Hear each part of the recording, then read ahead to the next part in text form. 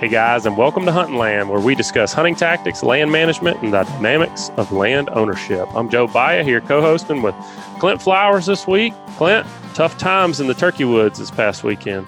Yeah, it was pretty quiet and full of gnats. We were successful in finding the gnats. Yeah, for sure. Succeeded in that endeavor. Not a lot of turkeys talking. I talked to some buddies and sound like it was just mixed reports. Some areas they're doing well, some areas not so much, but that's turkey hunting, man. For me, it's always been about just every morning's different and you just keep your confidence up. And just because you didn't hear anything the morning before doesn't mean you won't hear anything the next morning. And the more you go, guess what? The more turkeys you kill. Kind of hard to kill one if you don't go, Joe. That's a fact. Well, what's coming up on your land? We're nearing the end of turkey season, and I got to enjoy your property this weekend. I saw you guys have been doing some prescribed fire and looked really good. What it had produced. What's next on the land management list for you guys? I'm going to start laying out some of the spring and summer food plots that we got some ideas out of the last show or two, and then also I'm going to try to be more aggressive on trapping this year. And that's going to be one of my bigger projects, and just try to reduce the number of nest predators we've got. Yeah, I did see some broken eggs at your place, and did see a raccoon one day. So I'm sure you got a job ahead of you. You going to do it yourself, or are you going to try to find somebody to do it for you? I'm a little too far away to do it myself. I'd love to, but so I'm going to be looking for some local help. Well, Clint, we were up on your place where y'all are predominantly growing timber. Have you ever invested in farmland? No, I've always wanted to, but timber's something I know a little better historically. It's more stable, more hands off, where farmland can be a lot more involved for the landowner, whether it's negotiating leases or dealing with problems with the farmer, or just commodity markets that can swing up and down and really hurt or help your year, for that investment. So it's just something I've not really dived into. We broker a lot of farms, and as far as owning one myself, I have not done it yet, but it's on my radar. Yeah, you hear about some of those sweetheart deals where a guy has a really good hunting property that he also has farmland on, and they got a really good tenant farmer, takes care of the property for him, keeps an eye on it, maintains all the roads, but you also hear the other side of it, which can be tenant farmers not taking care of it. They're not amending the soil like they need to, and really be a lot of headaches when it comes to that. Not only that, farmland can be a pretty high cost to entry for a lot of people. So there's some challenges associated with investing in farmland. But I'm excited about today's show. We're going to learn about how to make that process easier. Really, it's investing in farmland without the work. But before we get there, this week's show is brought to you by the Alabama Ag Credit. Buying real property isn't the same as buying in town. If you're in the market to purchase your own piece of paradise or need an operating line for your farm, give our friends at Alabama Ag Credit a call. As the local experts in rural real estate financing, they can help you with everything from homes and land to tractors and crops. Because sometimes natural resources need financial resources, and while some lenders don't get it, they do. Learn more by visiting alabamaagcredit.com. Today on Hunting Land, we're talking with Carter Malloy, CEO of AcreTrader, which promises a simplified platform for investing in farmland. Carter, welcome to the show, man. Tell us a little bit more about AcreTrader. Thanks, Joe and Clint. I appreciate you having me on today. Yeah, AcreTrader, I think you put it best. It's very simply, it's a platform online. You can go on and buy shares of farmland and earn passive income. We've taken the farmland investing process down to minutes for investors, so you don't have to deal with a lot of the headaches involved in both buying and managing and selling farmland. So we take care of all of that, provide transparency, flexibility, ease of use. And again, we'll handle administration, property management, insurance, accounting, working with the farmers, et cetera. So we've got a really in-depth diligence process, and we go out and find good farmland and put it on our website for people to invest in. Carter, you said it. So tell me about some of the headaches. I mean, you guys are looking at hundreds of tracks, I don't know, probably every day, I would imagine, and analyzing what's going to produce the kind of returns you want. So what are some of the headaches in identifying the right tracks? Yeah, the biggest problems we encounter are information. So our team, we've got a dedicated team for farmland acquisitions that goes out and looks at or speaks to hundreds of farms and farmers every week. And we may select one of those to invest in. We've got a very formalized 3-step diligence process that we take a farm through as we're evaluating whether or not to acquire it. And I'd say the biggest headache we run into is just information, records, if you will, from that farm. And quite often, unfortunately, kills deals for us. We'll get to the final stage, the third stage of diligence, and we've done incredible amounts of software and mapping and LiDAR and work and been out to the farm, really dug in. But if the information's not all there, we just don't want to take anything to our investors that we haven't really been able to cut through top to bottom and understand every corner of. So what I'm hearing you say is that y'all don't go out and buy tracts that on what they could be. You're only buying tracts that have a proven, consistent track record. Mostly, that's well said, and there's an asterisk in that we love improving tracts. We enjoy putting capital in and improving, whether that's irrigation or land leveling or cleaning up land, and so we hope the land has more potential than where it has been when we invest, but we just need to understand what we're stepping into, and so need to understand all of the components of the land, getting bids for that type of work up front, so that we make sure we are efficiently allocating our investors' capital in that land. Carter, can you elaborate a little bit or explain more on the LiDAR process, exactly what that is? Sure. So it's we've got a whole slew of things that we do for armchair analysis, if you will. I mean, you can't buy a farm just from looking at your computer, but we can eliminate a lot of them by looking at our computer. And so LiDAR is one of the many mapping systems that we use, which basically gives you a really good topographical detail in many states. That's available online, and then we've got a GIS analyst on staff that will take that and overlay it on maps. It just allows us to go through and make sure that we're not going to, there's no large unforeseen water problems, either getting water on or getting water off of the farm. So not only will we look at the subject farm, but also the neighboring farms. If you're in Illinois or Iowa, making sure that you're not on the receiving end of a whole bunch of other drainage tile is always pretty important, as an example. So Carter, one of the people that I'm working with right now, they're looking for timberland that has formerly been farmland, and they want to convert it back into row crop. Do y'all take on projects that extensive, or are y'all really looking for, say maybe a property's got 80% tillable and you're trying to take it to 90? What are those benchmarks that you're looking for tillable ground? I'd say more of the latter. So we are looking for high percentage tillable ground. We'll certainly do some tree work if necessary, but for us, it's important that we're not speculating. So we don't want to go out and take big swings, and sometimes you get really big hits, and sometimes you miss pretty badly, and we're trying to avoid that latter thing. One of the issues that I see the farmland owners that I know going through, one of the headaches they've got is managing their property. I mean, you've got to make sure that your tenant farmer is making the amendments they're supposed to make and managing the property the way it needs to be managed so that it produces consistent yields. I mean, do you guys get involved in managing the tracts too? I mean, how's that taken care of? We do either firsthand or through a third party. So we'll work with local managers, to help oversee the property management, and then do it internally as well. And you're right. There's a lot to pay attention to. First is for us is making sure we're underwriting a good tenant from the get-go. So out of the gate, working with a farmer that will provide us references, being able to speak to other tenants in the area as well to make sure there's a good supporting tenant pool of farmers in that neighborhood. And then we are an aggressively process-oriented company. So every facet of management we've got worked out, and database structure that we use to inform the decisions that we make, how we work with those farmers, and make sure we have adherence to reporting, which is important to us and to our investors, is to just have information transparency. So here's what's happening on the farm, here's the good things, here's the bad things, and go from there. And I guess part of that process is dealing with farmers if they need to make a change. You're just handling it from beginning to end, really? I mean, is that right? That's it. For the investors, this is a passive investment. We want them to be able to come onto the website, know that we've done the upfront diligence work, invest, and not have to worry about it. We send them distribution checks that we get from the rent from the farmer. And aside from that, we just don't want to have our investors, especially if you have, you've invested 10 different farms on our platform. You've got $10,000 in one farm here and $20,000 in another farm there, et cetera, et cetera.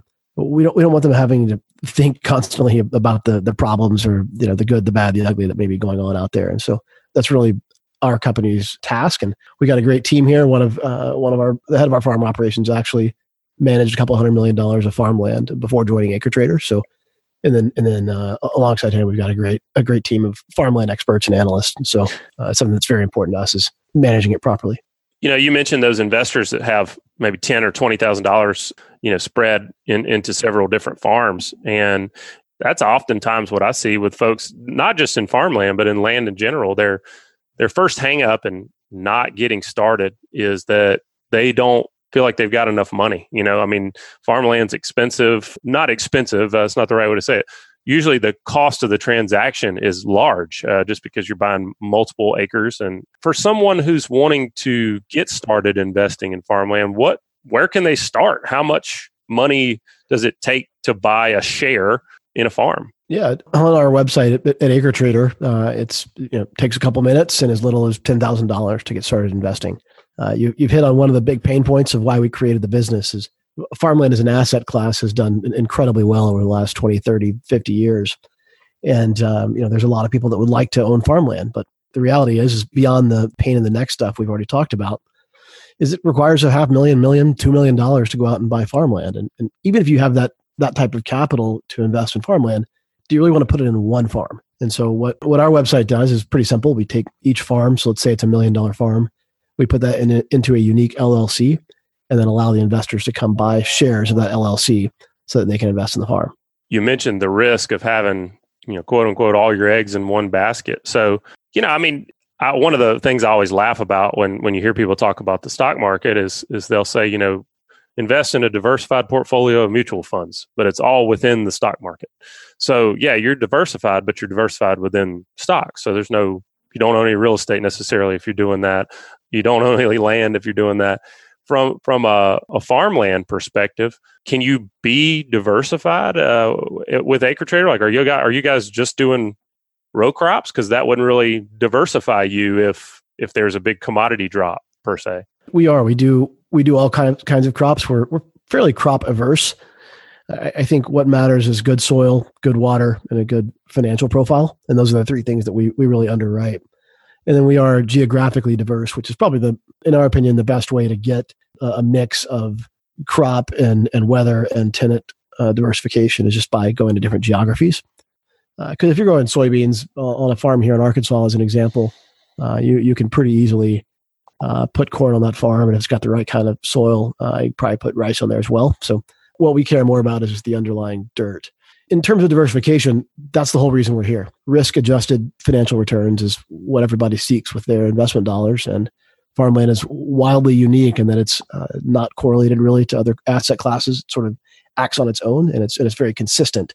You're not going to get rich quick doing farmland. That's not the game. This is not venture capital investing. But what's been fascinating about it is the long-term compounding of capital. So returning almost 12% a year for the last 30 years, pretty consistently. And I think that's what we're after, is that portfolio diversification, and exactly getting away from the stock market and mutual funds to something that's differentiated within your portfolio. 12% is a pretty strong return. Why don't you break that down for us? So, is that 12% cash on cash return in a year? What's the spread, and where's the money come from? Mm-hmm. So it's split roughly half. It's 11.5%, 12%, so somewhere in that range over the last almost 30 years. The reason we use that time period is simply because that's 1990 was when NC Reef began tracking the data. We can find more sparse data going back further than that, but the returns look pretty consistent through history. That breaks down roughly half and half appreciation in land value and cash income. So, for the last 30 years, call it that's half of that is going to be rent coming from the farmer or cash from the sale of crops, and half of it's from so that's your cash on cash yield every year. And today those look, in the 3s and 4s, and sometimes a little higher than that on the cash component side. And there's the appreciation side where the farmland has gone up in value every year. That is a fairly simple supply and demand setup. So we have so much land in the U.S. and it's shrinking by 3 acres every minute. So we have a finite amount of supply. It's physically limited. We can't make more land.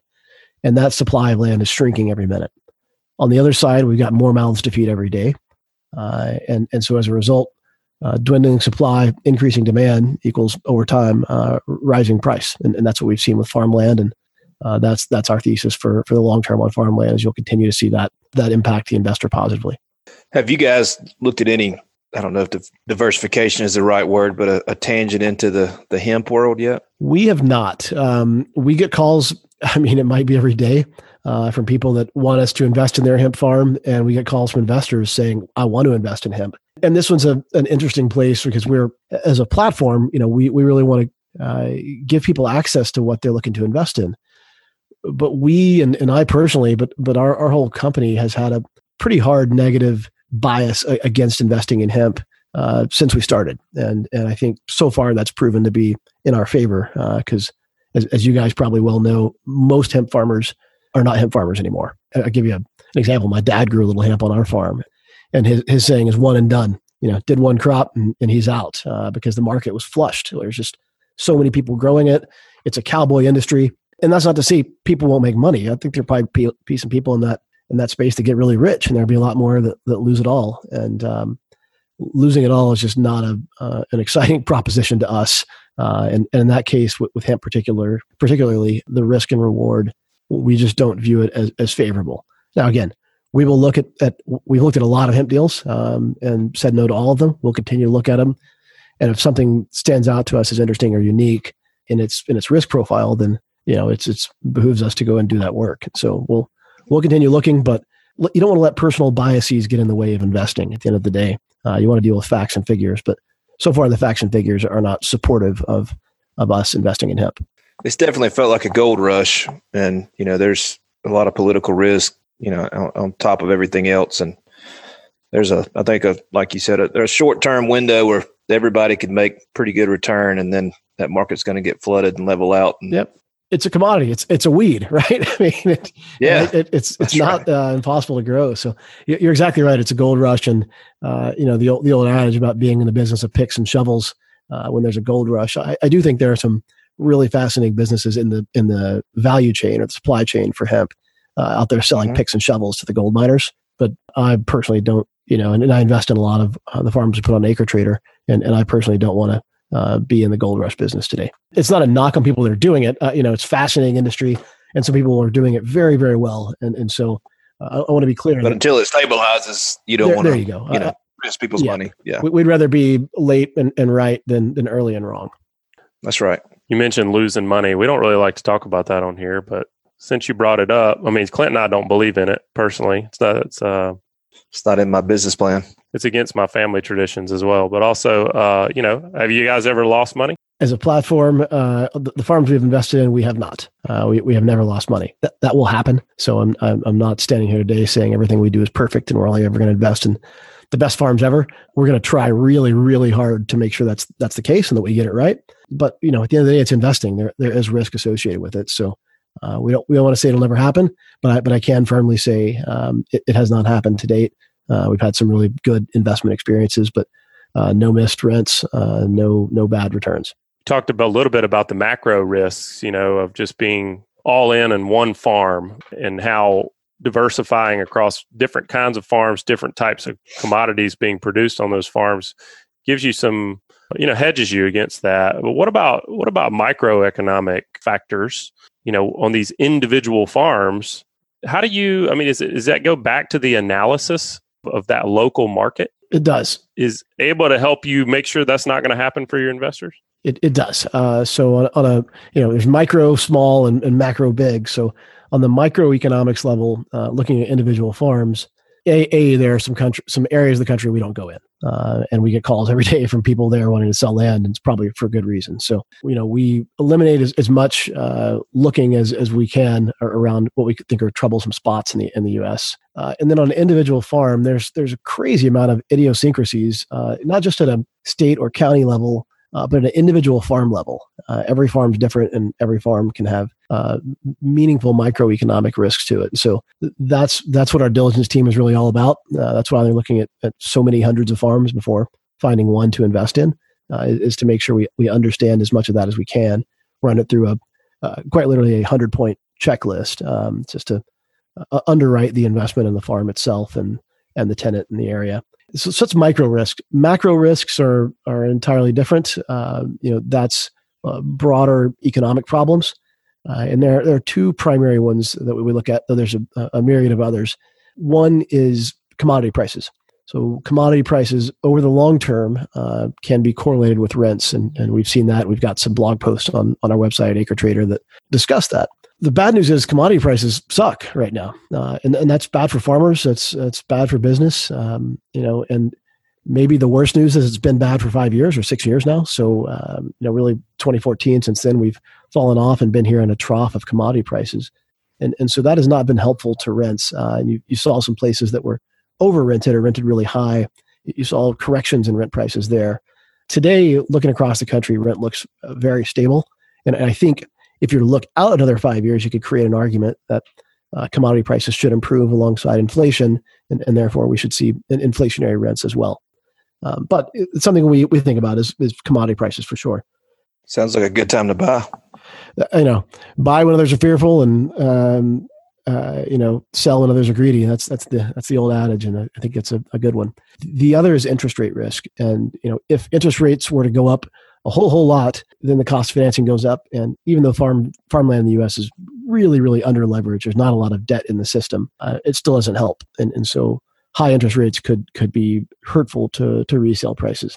That being said, it seems the exact opposite is taking place today. It seems like we're in a really, really, we'll be in a long period of prolonged low interest rates, and so we don't panic about interest rates every day for any reason. You mentioned that resale. What's the timeline on your farm? So are you guys buy and hold for as long as they're producing, or was that part of the calculation that you're going to resell in 3 to 5 or 10, 15 years? What's the process there? Yeah, our typical approach is anywhere from 3 to 10 years. So the farms we're doing value add, right? We're going in and improving the value of the property and investing in it. Those tend to be shorter, 3 to 5 year type timeframes. The farms we call ice cream farms, the things that are already looking really great and don't need a ton of work, and we're really there to maximize the yield of it. That may be more of a 5 or 10 year type investment. For the investors on our platform, we ask them to have that long-term mentality and invest with us for the long term. For liquidity, if they do want to get out earlier, there is a minimum 1 year lockup on their shares. That's per SEC regulations and guidance. And then after that, they are free to sell them to friends or family. They can sell them through another online exchange platform. We'll help facilitate there. And then we are also hopeful of having our own hosted exchange on AcreTrader, where you could just buy and sell shares on our website. Carter, if I own an ice cream farm, why would I want to sell it? That's a great point. Not all people do. And for people that want to own farms indefinitely, we'll help them identify and acquire a single farm. We've got tons of farms in our funnel or our hopper at any given point, and so we'll help those people buy a farm they can hold for a long time. For everyone else, we do want to have you want to have a visibility into getting your cash back out of the farm. If there are changes in rules or regulations or market conditions, you want to have the ability to get back out. And so that's why we have a finite end of life on those farms. I want to track you back to something you said about, it really interested me, that you stay out of certain areas of the country. What factors create a troublesome, quote unquote, troublesome area for you? Water is usually the big one. So, there are areas in Texas, Nebraska, Kansas that are troublesome. Tenant pool is another one. There are areas, where you guys are in Alabama, as an example, or Florida. You find a great, beautiful farm, good soils, good water, the thing's trading at a good price, but there's one farmer for 20 or 50 miles, and the other farmer down the road probably doesn't want to mess with this farm. That to us creates real risk if you just put all your eggs in one basket with one farmer. Again, ideally, we're with that farmer for the life of the investment and the farm. That's what we look for. But we always want to make sure there's a backup option in case that farmer, something happens. The competition drives those lease rates. That's right. And where we are, you get in the Black Belt, you may be at $40 an acre, but you get into the south part of the state where you've got a larger number of farmers competing for that ground. Very similar in terms of yields, but the rents go from $40 an acre to anywhere from $100 to $130. And that's, you're talking about a 2.5 hour drive difference. Right. And Clint, I've seen that in Walton County, Florida. I've seen that across the county where you've got very similar soils. One farm over here is $65 an acre, and the one across the county is $110 an acre. It was all due to the producers in the area. Yeah, it's not cost effective for that producer to drive his combine across the county, right? And so you just don't see a ton of that mobility. And so you want to make sure there's a number of good farmers in your area. And again, not just so they'll compete with each other and have a actually capitalistic market forces there, but also just to make sure if your farmer decides he wants to retire, that you've got somebody else you can work with. Stability that gives you it's the safety net that is created by that competition. I don't know if competition is the right word, but players in the market. On your leases, are y'all typically doing just an annual lease, or is there any a profit share or yield type structure at all, or is it just a straight rent? It depends, and is not meant to be an indirect answer. Usually, it's a straight lease, cash rent. We do also use flex leases, where there's a cash floor and then a flex upside on that lease if the farmer has a great year, and that's a predetermined formula we'll work on with them to help reduce their risk, and increase the upside for everybody in a good year. And then places where we're doing permanent crops, so almonds, or we're working on pecans and apples and a few other tree nuts right now. In those cases, we'll actually have some crop risk because we own the trees, and so you get paid on your actual sales every year. You addressed liquidity a little bit earlier. I want to step back to that. Now, if I buy a share on AcreTrader and I've got to hold it for a year, I understand that. But once I've met that requirement, I decide, I want to sell this farm and I want to buy a different kind. I want to get out of crops and I want to, buy a, pecan grove or almond grove or whatever it may be. If I stay within AcreTrader, what does that look like? What does that transaction look like? Do I have to pay taxes at the point of sale, or could I 1031 within AcreTrader? What are some of the options to quote unquote trade within the platform? In general, forewarning, I'm not a CPA nor am I a lawyer. Legal disclaimer. Yeah, this is not a tax advice, but typically, the transactions is treated just like if you were buying or selling a stock. So held it for 1 year, you look at long-term capital gains as your tax rate on that sale. We can help individuals 1031. They're looking to 1031 into a farm property. We don't currently have fractionalized 1031s like we do with standard farmland on our website. That's a whole other podcast, getting into Delaware statutory trusts or DSTs. And they're an effective tool and something we've explored quite a bit. And our general counsel has really done some great work on. But it's not something that we do today because it creates a ton of complexity. One of the things that I see more and more nowadays is the lack of, or some companies do very good with it, some not so much, but communication. And when somebody buys, a share of a farm through AcreTrader, how do you update them on what's going on? I mean, if there's a problem at that farm, do they know about it, or do they, or is that handled and dealt with, and you just show up with the checks? A theme you'll see all over our website, and you'll hear me overuse the word transparency. It's really crucial for us, both internally with ourselves and externally with investors. And so anything an investor wants to know, we can provide them. So anytime we get we get calls, emails, people chatting on our website all day, every day, and we're an open book. In terms of regular communications, so you've come on our platform, spent the 5 minutes to fill out some forms and log in and drag and drop some funds across. Now you own a piece of an LLC, so you own farmland, because that LLC does have the title to that farmland. So now what? What do you get? We provide at least twice a year. We provide updates on that farm. So the investor, they'll get a notification in their email. You go log into your account, and there's an update from the farm. Some pictures, some data, financial information, etc. Beyond that, if there's a major problem, then we'll let people know. If it's everyday business problems, we'll always tell people they occurred. But rather than going, oh my gosh, we had to do this little thing over here in this corner of the farm, we'll just put that in the report that they can see and make sure to flag that when we send it out. But again, what we want this to be is a passive investment for the investors on the site. So passive means not having to worry about it. Let your money, make money while you sleep is the idea. And when you buy the shares, I mean, what's the instrument of conveyance here? Do you get a deed or what do you get from AcreTrader? Yep. So every property is held by an LLC. All right. So AcreTrader 125 LLC owns a piece of property in Florida, let's just say. The investors, that LLC has a common operating agreement, the same one we use for all of our LLCs. And so the investor agrees to that. And then the investor has a subscription agreement, which says, hey, I'm putting $10,000 in this farm. I now own this piece of it. And so that is their, if you will, your instrument of conveyance is that form of subscription agreement. And then, yes, the LLC owns the title, if you will. And so by owning part of the LLC, the investor is part of that. And then all that, again, your shares, your traceability, your investment amount, the distributions and cash you're getting back every year, all that is provided and tracked on our platform. So it's all electronic. It's all really easy. And that's the most important thing to us, is that this is straightforward for people investing. And if an investor wants to buy, they come in and say, I love that place, or I love this portfolio. I want to buy 51% of this LLC, a controlling share. Can they do that? You can buy as much or as little as you want.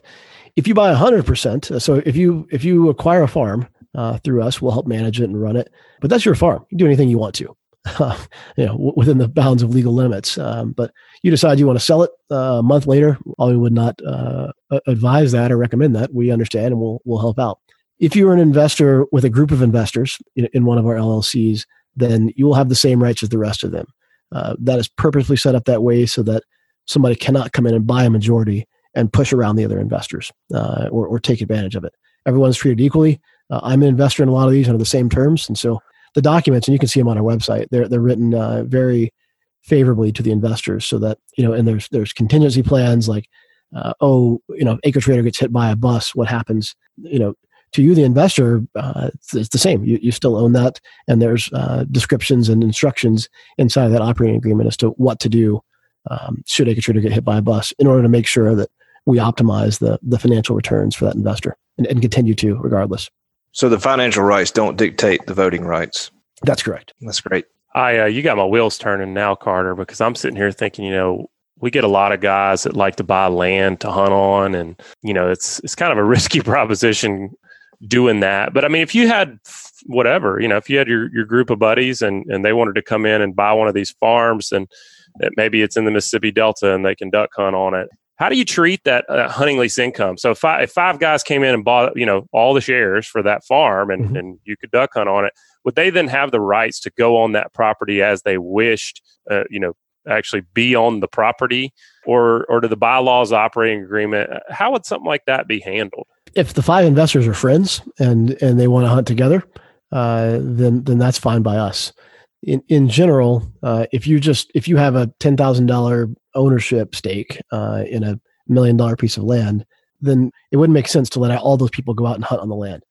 It does make sense if they want to lease it, and that's they don't have to pay lease on their $10,000, but they got to pay everyone else a lease, and that's the reality of it. Is even if you own half the farm, the other half is owned by other people, and if it's rentable and something you can hunt on, then they need to make money from that. So it's just the fair and equitable way to do it, is to make sure that the shareholders of that individual farm are always getting the best return outcome. So said differently, it'd be very unfair if somebody in Missouri owned a piece of land in Mississippi, and one of the Mississippi investors was out hunting on it, but that Missouri guy was not a hunter in the first place. But so, I mean, potentially you guys do lease the farms out. If you have an income stream that's not related to farming, something like hunting, where let's say I own 50% of the property, but then I lease the hunting from it, I'd be paying myself back 50%. Mm-hmm.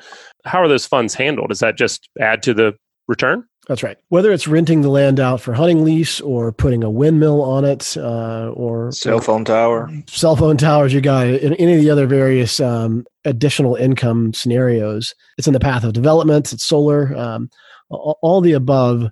We want those options for free. And I know that sounds ridiculous, but we don't want to go out and underwrite a farm with the promise that maybe someday somebody will rent it for hunting. What we want to do is go buy good farms. And then if we can also rent that for hunting, that's great. That's extra income. But the thing, on a pure ag basis, the underlying farmland and the rent that we'll be getting for renting it out to a farmer has to pencil out well for the investors. Do you have a model part of your vetting process? Do you use modeling that maybe says, this is a good farm, first and foremost, it's got good yields and it's going to be a good financial investment, but it's also in the path of development? Yes, we don't. And again, like while we will do scenario analyses around the mark to market of that optionality or that outcome, that's not what we use to underwrite the value of the farm. The same is true for solar. I mean, we do look for farms that are close to transmission, for power transmission in areas where solar is going in. And for those, it's really great if we can find a farm that's sitting next to a substation for power. But we're not going to pay a whole bunch extra just to get that farm because it's there. So I need you to find one that's, got good huntings in the path of development, and Clint can buy 90% of it and I'll buy 10% of it, but I get half the hunting rights. So if it's just two of you guys, you can duke it out all you want to. Can you drop the link to that, and just let me know where that one is on the site? And Joe, you bring up lots of sort of like far out there scenarios, but in reality, we can work in all kinds of setups. And so both for farmland owners and sellers, as well as farmland investors, we get all kinds of questions, and none of them are crazy, and most of them are workable, right? Well, I think we've covered a lot of ground today, and I'm sure that we've stimulated some questions for folks that are listening. And if they want to get in touch with you at AcreTrader, and reach out there and answer some of the questions they may have, or take a look at properties that you guys currently have in the portfolio, what's the best way for them to get started? AcreTrader.com, our website, and there's tons of information on there from how it works to historical performance. We've got a rather lengthy blog area or learning center where we put a lot of additional information. There's a chat window in there. They can email us at info@acretrader.com. Or call us anytime. Phone number's on the website at AcreTrader. Well, Carter, it's been a pleasure, man. I've really enjoyed. I learned a lot from you today, and just congratulations, man. I know you've worked hard on this, and your team's worked hard on this, and you guys are doing a very innovative thing that's it's going to change the game when it comes to farmland investing. We wish you the best of luck. Thank you, Joe. Thank you, Clint. I appreciate you guys. Thanks, Carter.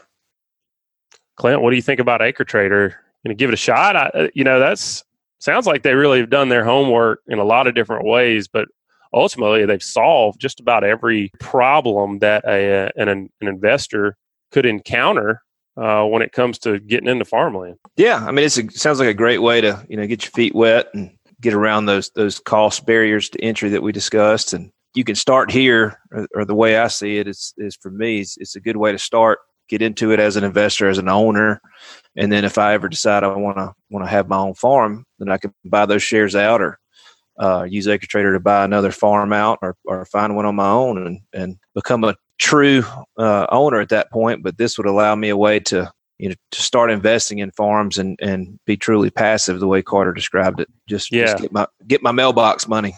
Yeah, passive and diversify your portfolio. Where you've got some investments in farmland, even if it's not the entire farm, got the ability to do that. And I really like that. If you do decide you wanted to buy an entire farm, you can work through them to vet a farm, which, they're doing that constantly, and then let them manage it for you. I mean, you think about when you buy, if you've got a rental property, it's vital you get a property manager in there, unless you enjoy fixing toilets and dealing with evictions and things like that. So same deal on farmland.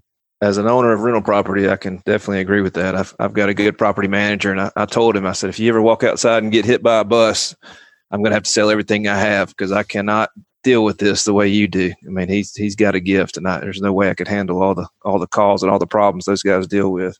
Yeah, definitely. I mean, that's not why people invest. They invest to make their money work for them, not pick up another job. And sounds like these guys have got that figured out. Well, Clint, I've actually just put in a tap order. We mentioned it on previous shows, but there's a lot of people looking for farmland right now for all the reasons that Carter described. All those benefits. We just put together a targeted acquisition. It's going to be somewhere in the 500 plus acre range, and that's another really good option too. If you are looking for a whole tract, you can definitely go through National Land and use our GIS platform to identify the properties in the areas that you're interested in. Have you used a TAP program to help a buyer purchase a piece of farmland yet? I have. We weren't specifically looking for farmland for the investment as much as the recreational side. They wanted a mixed tract with either current or former farm ground with mix of timberland and water frontage. And, so they wanted a very, not only diversified investment, but diversified look. They wanted to feel like they pulled into the old farm when they got there. And so that was the angle we came at it from, but a lot of the criterion was the same. When you break that down, with the GIS team, explain some of the things that we're able to pull out, and really segment when it comes to identifying farmland or any kind of land for that matter. I mean, we've got layers that they're able to go in and identify the soils, but what are some of the other things that we can look for when it comes to farm ground? Well, and we can actually create layers from text, from data, if they don't exist. So basically, anything that you can imagine, we can either find the layer for that or build the layer for that. And when we say layer, what that means in a real context is a filter. So let's say you start off with unfiltered land search, which brings in every property everywhere.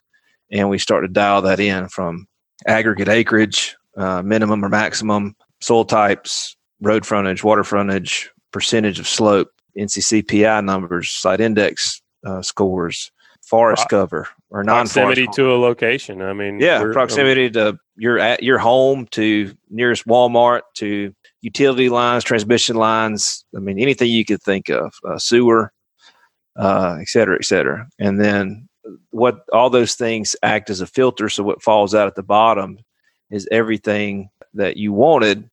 And the results tend to have an accuracy level of about 95%, as long as the criterion is detailed enough. And that's held true for us on everything from sugarcane farms to recreational properties to pine straw tracts to even sites for bourbon manufacturing in Kentucky. There's pretty much no application that we found that this tool, the TAP program, can't be used for.